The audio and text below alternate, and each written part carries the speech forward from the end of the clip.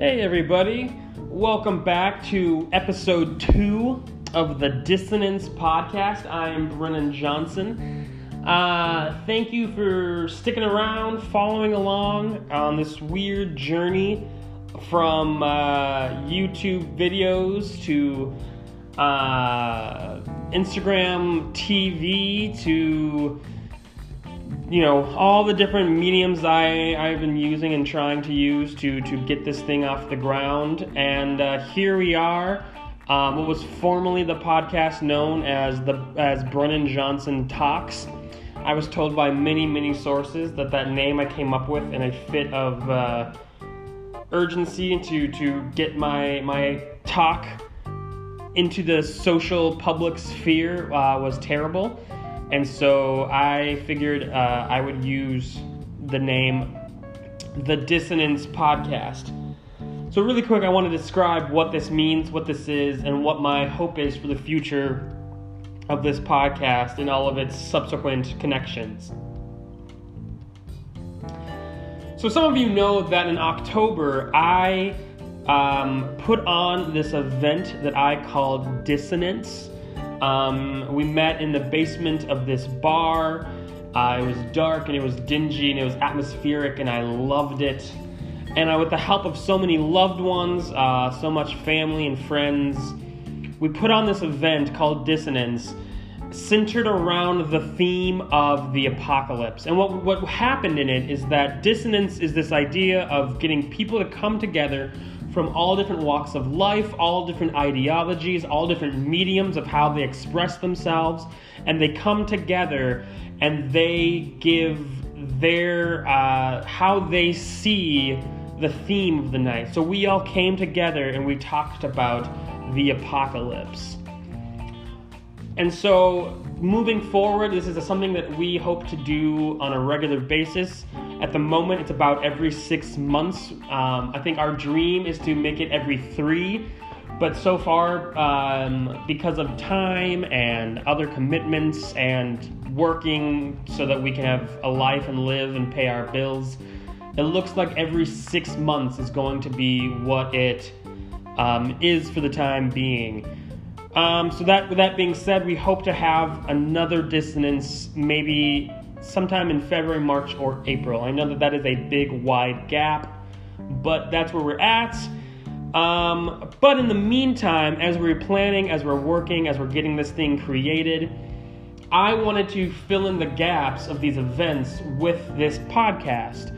And so this podcast is going to be a little bit of a smaller scale of what the events are, in that I'll host them, but sometimes I'll do interviews, sometimes I'll talk on a subject, sometimes it'll be religious, sometimes it won't be, and it'll all be circling around your interaction, your messaging, your questions, so that you are being filled, you are being engaged, you are being intrigued, and we are doing the thing that drives our passion. So that is Dissonance. This is the Dissonance Podcast, episode 2. And in this one, I wanted to share what I talked about in the first Dissonance to try to catch us all up so we are all up to date. In the coming weeks, I hope to maybe talk with some other people who helped in that first event so that it's almost as if you weren't there, you get the gist of what we talked about. So, my talk that I gave was called The Apocalypse and the Man Behind the Curtain.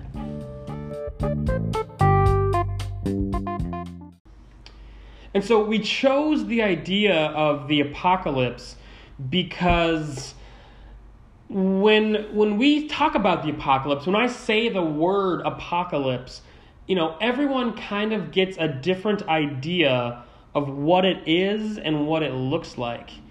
Usually when people begin to talk about the apocalypse, we get this idea of death and destruction, and we see doom and gloom, this kind of fire and brimstone filled end of everything that we know and love. Typically we think of movies that star like The Rock or Nicolas Cage, and they're standing on this edge, and behind them is this smoking, smoldering city laid in ruins under an orange sky.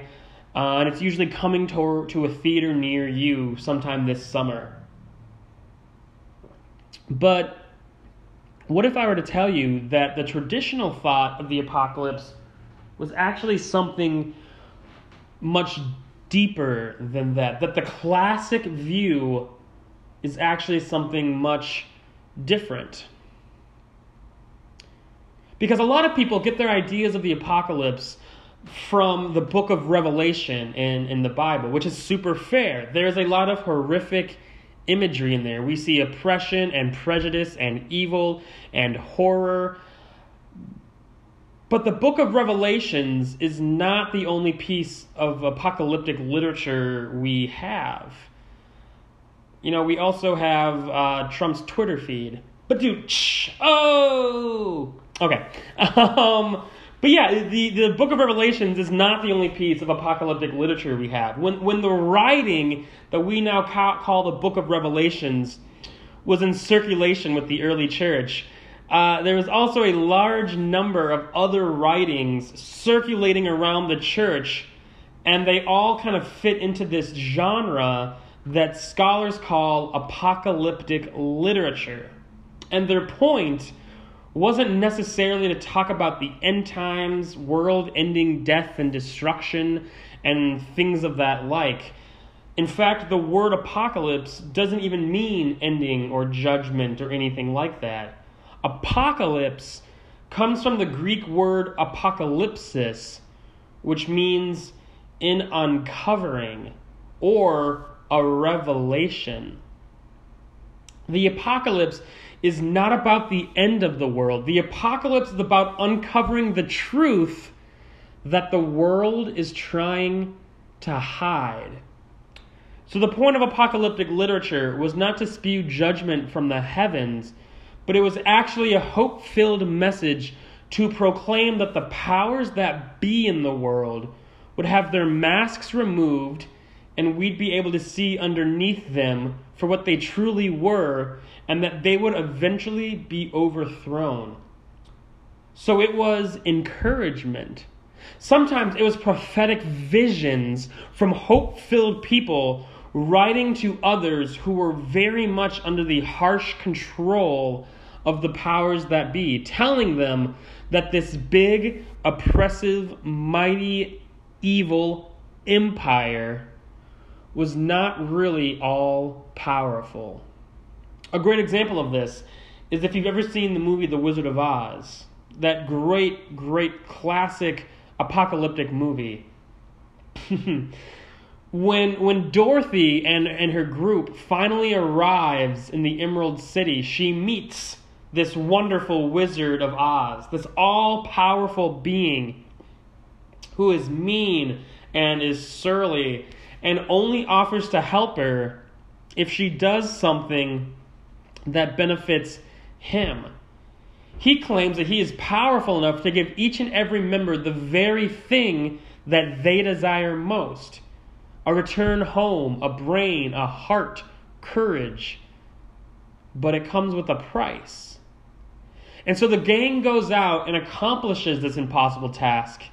And they return to the Emerald City expecting their dreams to come true, only for the Wizard of Oz to tell them that he wants to think more about if he should really help them. And this is when the apocalypse occurs. Because Dorothy says, "Come back tomorrow, but I want to go home now." And the Tin Man says, "You've had enough time to think." And Dorothy says, "If you really were all powerful, you'd keep your promises now."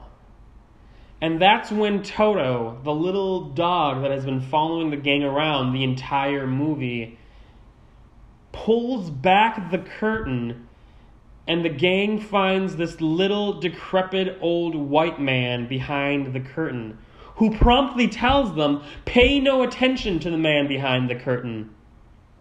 It is in this way that Toto becomes a symbol for God. Because so many people have made the critique of this movie that the Wizard of Oz is God, that he is this big, powerful head who's floating in the sky and who will only do what you only give you what you want if you do something for him in return. But really, Toto is God. Toto is the one that reveals that these power structures are far weaker than they appear. And so just like that, the apocalypse has arrived in the land of Oz. The all-powerful, wonderful Wizard of Oz, this all-knowing and floating head proclaiming power and dominance, was nothing more than a weak fraud hiding behind a curtain, who had no intention of ever giving Dorothy a trip home, the Scarecrow a brain, the Tin Man a heart, or the Lion his courage, simply because he couldn't. The curtain had been pulled back, the truth had been uncovered, and the apocalypse had come. They could never go back to the way that things were. The apocalypse is not about judgment. The apocalypse is not about the end of the world nearly as much as it is about uncovering the truth of something. The apocalypse, this uncovering, isn't the destruction of the world, but is in fact the catalyst that inspires the destruction of the world. The truth is revealed, and because of that, it all comes crumbling down. And that was the idea. The book of Revelation is so named Revelation because it's apocalyptic. If you've read the book, you know that it tells a story of these powerful beings who take control of the world and lord over us with fear and violence. The Antichrist, the beast, they sit above us for years, lording over us and forcing us to live by their ways and silence those who don't agree. It begins to look like all hope is lost. The good guys are living under the tyranny of evil supernatural beings, a giant floating head in the sky that claims to know all and be all powerful. And that is when the revelation comes. The divine comes back, the shining light, and it pulls back the curtain and reveals nothing more than a decrepit old man who is claiming to be more powerful than he really is. And good and evil wage war, and good prevails. So in this way, all apocalyptic literature has this in common: that whatever power structures are in place, whoever sits in the seat of power and claims that they know best, whoever wields power simply through confidence and showmanship and force and violence and an antiquated idea that this is just the way things are fooling themselves and fooling us, because they will not last. Apocalyptic literature focuses on these big power structures. That every empire built on the back of slaves, every pharaoh, every king, every president, every dictator, whoever proclaims power through the oppression of others, every monument, every statue, every pyramid, every tower built to showcase the might and the majesty of these people and these power structures, all of them will fall. All of them will crumble, and in the dust and the debris, the force of good in the universe, the spark, the divine, God, whatever you want to call it, that remains. And alongside the divine are the people who fight for good. Those who don't bow when the powers that be says that this is just the way things are. So throughout history, we have seen multiple apocalyptic moments. We have seen the fall of empires, the Civil War, women's suffrage, the Civil Rights Movement, Occupy Wall Street, Black Lives Matter, the Me Too and Time's Up movements. These are all apocalyptic moments simply because we are seeing groups of people looking at the big and the powerful and shining a light on them, uncovering what lies beneath the surface for what lies deep within, and showing that the great and the powerful are really just weak and frail, and they can be overcome.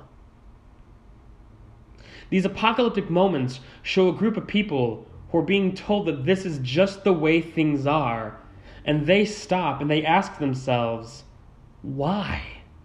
And then they decide, no more. No more will they just accept things are just, that this is just the way things have to be. No more will they simply look the other way when people around them are being hurt or oppressed simply because it doesn't affect them. No more will they quake with fear at the rich and the mighty simply because they are rich and mighty.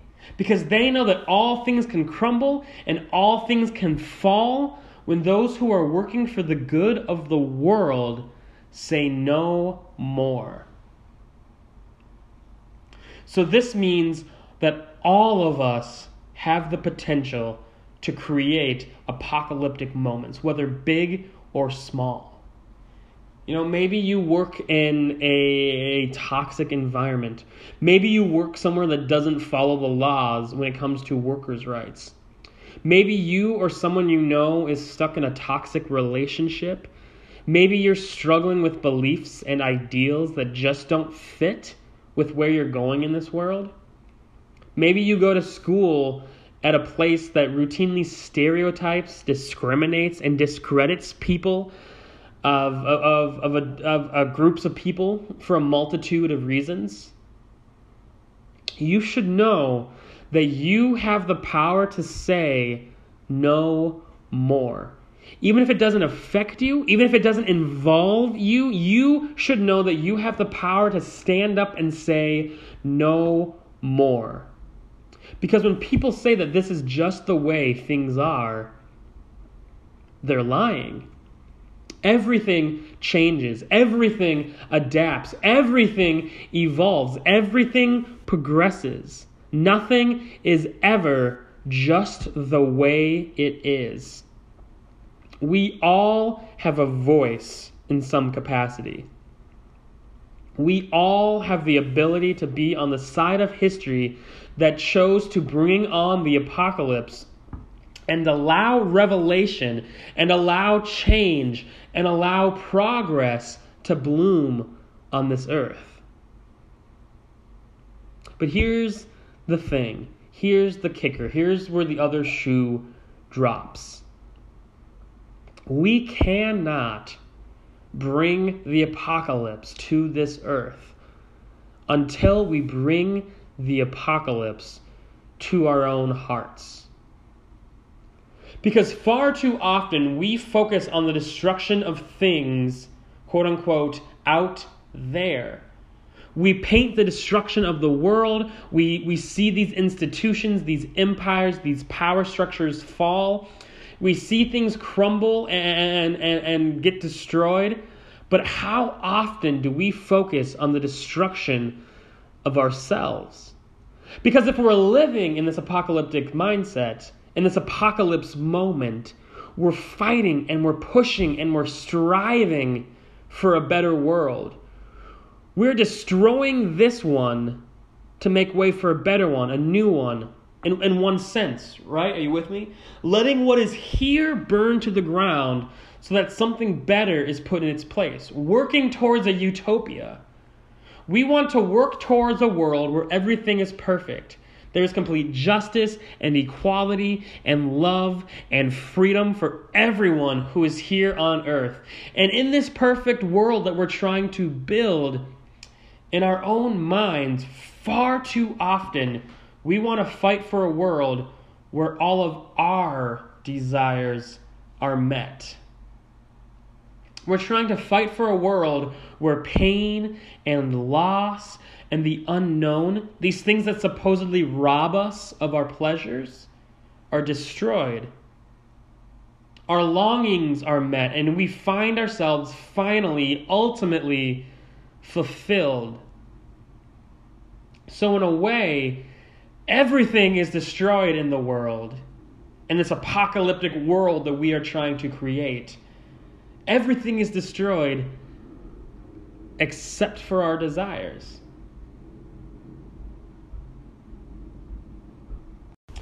We're trying to fight for a world where pain and loss and the unknown, these things that supposedly rob us of our pleasure, are destroyed. Our longings are met and we find this ultimate fulfillment.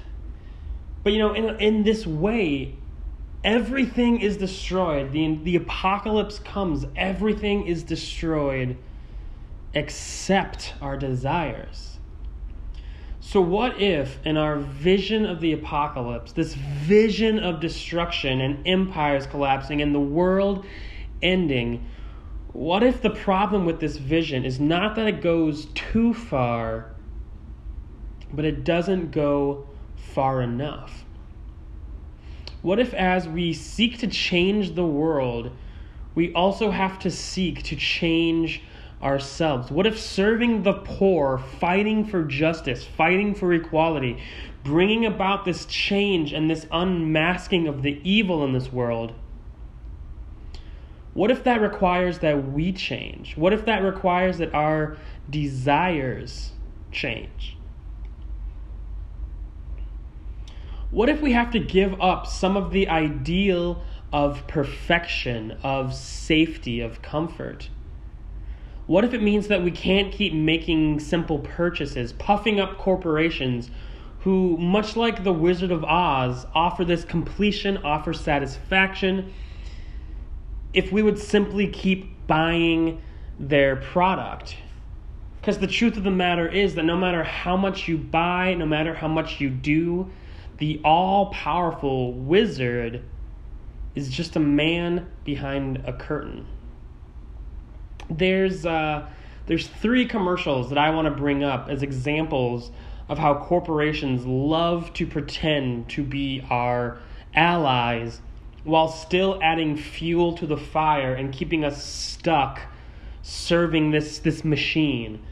Those of you who have watched the YouTube talk I gave and who were there at Dissonance know that I originally brought up 2 commercials, but since giving this talk, a whole new commercial has aired, and it's been really famous and has gotten a lot of people talking and kind of talking about these concepts. And so I think it'd be really cool to bring this up. So the first commercial is a 1971 commercial done by Coca-Cola. It was really famous in the 70s, and it had this resurgence recently because it was used as a perfect way to close the series finale of the show Mad Men. Mad Men, which among other things is a show about the American dream being a fool's errand of trying to stave off the apocalypse. But in the series finale, and spoiler alerts by the way, but if you haven't seen Mad Men by now, are you even going to? But in the series finale, we see Don Draper having this crisis. He is burnt out and he is confused, and he is attending this conference with some young kind of hippies on meditation and Zen. And he's with all these young people, and all of them are seeking something so much deeper in life. And to an extent, so is Don. And he's meditating and his eyes are closed. And suddenly he opens his eyes, and we're kind of led to believe that maybe he's finally reached Zen. Maybe he's figured out that everything he has been searching for isn't worth it, that advertising is feeding this beast of consumerism and capitalism, and he's finally found a way to check out from the cycle of pain and hurt and misery. And then we fade to black, and we open back up to this famous Coke commercial, which shows a bunch of young people on a mountainside, drinking Coke and singing about world peace. That peace and love are here and that the world can be saved if only people would buy a Coke. And it's this crushingly realistic and depressing ending because we realize that Don Draper hasn't figured it out. That Don Draper hasn't finally allowed the apocalypse to come, uncovering the curtain that is money and power and advertising. He hasn't allowed the apocalypse to spark his whole world to collapse. Instead, he's turned this thing back into the desire of these naive kids he's meditating with. He's figured out that he can make more money, have more power, gain back the life that was slowly killing him if he creates a commercial that tricks kids into thinking they're helping the world by buying a Coke. You want world peace? You want to end racism and oppression? Well, just buy a Coke. And yet, we know that the world didn't really change in the 60s and 70s. Why didn't peace and love work? Because corporations figured out that if they marketed themselves to these people fighting for change, so much like wolves in sheep's clothing, that nothing would really change because the corporations that gave money to the politicians, the corporations that affect what happens in Washington, didn't need to change because people were buying their product. So nothing actually changed. And then roughly a year ago, Pepsi tried to do the exact same thing, just in a modern way, and it failed spectacularly. The commercial shows Kylie Jenner, leaving a model shoot to walk among these people in what is clearly a Black Lives Matter march. And as she's walking to the front line of this march, she sees a line of police officers, and there's this kind of potential for violence and struggle. But instead, she offers the cop a Pepsi, and everything is fine. So again, the message is clear that if you want world peace, if you want to end racism, if you want to stop police brutality and change the world, all you got to do is buy a Pepsi. However, because we're 40 years into the future, this Pepsi commercial failed spectacularly. Mainly because it depicts a Black Lives Matter march, but all the major players in the commercial are white. Most of the people of color are pushed to the sides as supporters of what Kylie Jenner is doing. And it was, there were all these accusations of appropriation of black culture, which really hits home since Jenner and the Kardashians have long been accused of appropriating black culture. But many people took offense that Pepsi was taking a very real struggle that people were going through, and they were trivializing it by saying, have you tried to give cops a Pepsi? And then there was this third commercial that just happened, I think, within the last week of me recording this. And it was by Gillette. And Gillette posted this commercial about toxic masculinity and the Me Too movement, and talking about how, their classic catchphrase was the best a man can get. And this commercial was asking, is this the best a man can get? That is this the best that we can do as men? And it basically is a message of anti-bullying, anti-sexual harassment, anti-sexual assault, all these things that men do when they're being the worst of themselves, catcalling and all of this. That men are being men when they stand up to bullies, when they stand up to people who catcall, when they give space and allow women to actually be independent and to thrive and to take charge and to lead, when they don't be overbearing jerks. And so I have no problem with the message that it's trying to speak. And actually, I feel like this commercial did so much better than the Pepsi and the Coke commercial, because nowhere does the message come up, do you want to change the world? By Gillette. Gillette is simply saying, hey, men, we can do better. However, the point remains that the message to me seems tainted when you have this multi-billion-dollar corporation who has long sold their product using toxic masculinity, that suddenly in 2019 they got woke and decided, you know what if we sold that we're not sexist anymore? And so it's hard to hear these messages that I like from corporations, because at the same time, there is this element of, hey, if people like what they're hearing, they'll attribute that to us. And so when they buy our razors, they'll be thinking, well, I'm helping the Me Too movement and I'm helping end toxic masculinity. So the point remains that 3 of the largest corporations in the world, who have all been involved in lawsuits based on the abuse of workers' rights, accused of racism and sexism, are all trying to tell you that they're on your side, that somehow these 3 have attempted at making us think that they're joining in the apocalypse, the movement, the destruction of all these institutions in the world today. So that if we actually want to usher in the apocalypse, we have to escape the cycle and the idea that a product is going to help us usher it in. That we have to purchase something in order to help uncover the atrocities in the world. The true apocalypse comes from this idea of real self-sacrifice, of choosing to not buy things that prop up businesses that aren't ethical, of choosing to support local, ethical people and places and products. It's about dying to seeing the world in the comfortable way we're used to and accepting the murky, the gray, the ugly truth that there are things about how this world works that need to be destroyed. That it's not about easy answers. It's not about shortcuts. It's not about following along because this is simply the way it works. It's not about feeding the beast or giving your sympathy in the form of tweets or texts or posts or updates of statuses, but about actually giving your time, your energy, and your heart. That to actually change the world, you have to get up and actually do something.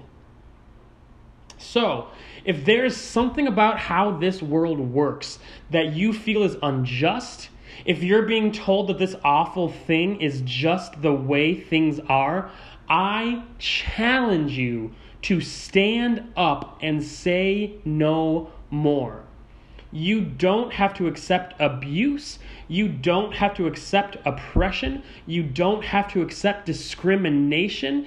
You can stand up and say no more. And by doing so, you're accepting the apocalypse is something more than just a story to scare children. That it's something more than just doom and gloom. But that really the apocalypse is necessary, the apocalypse is good, and the apocalypse is here now. And it's happening, and it's going to continue to happen. Cheers, everyone.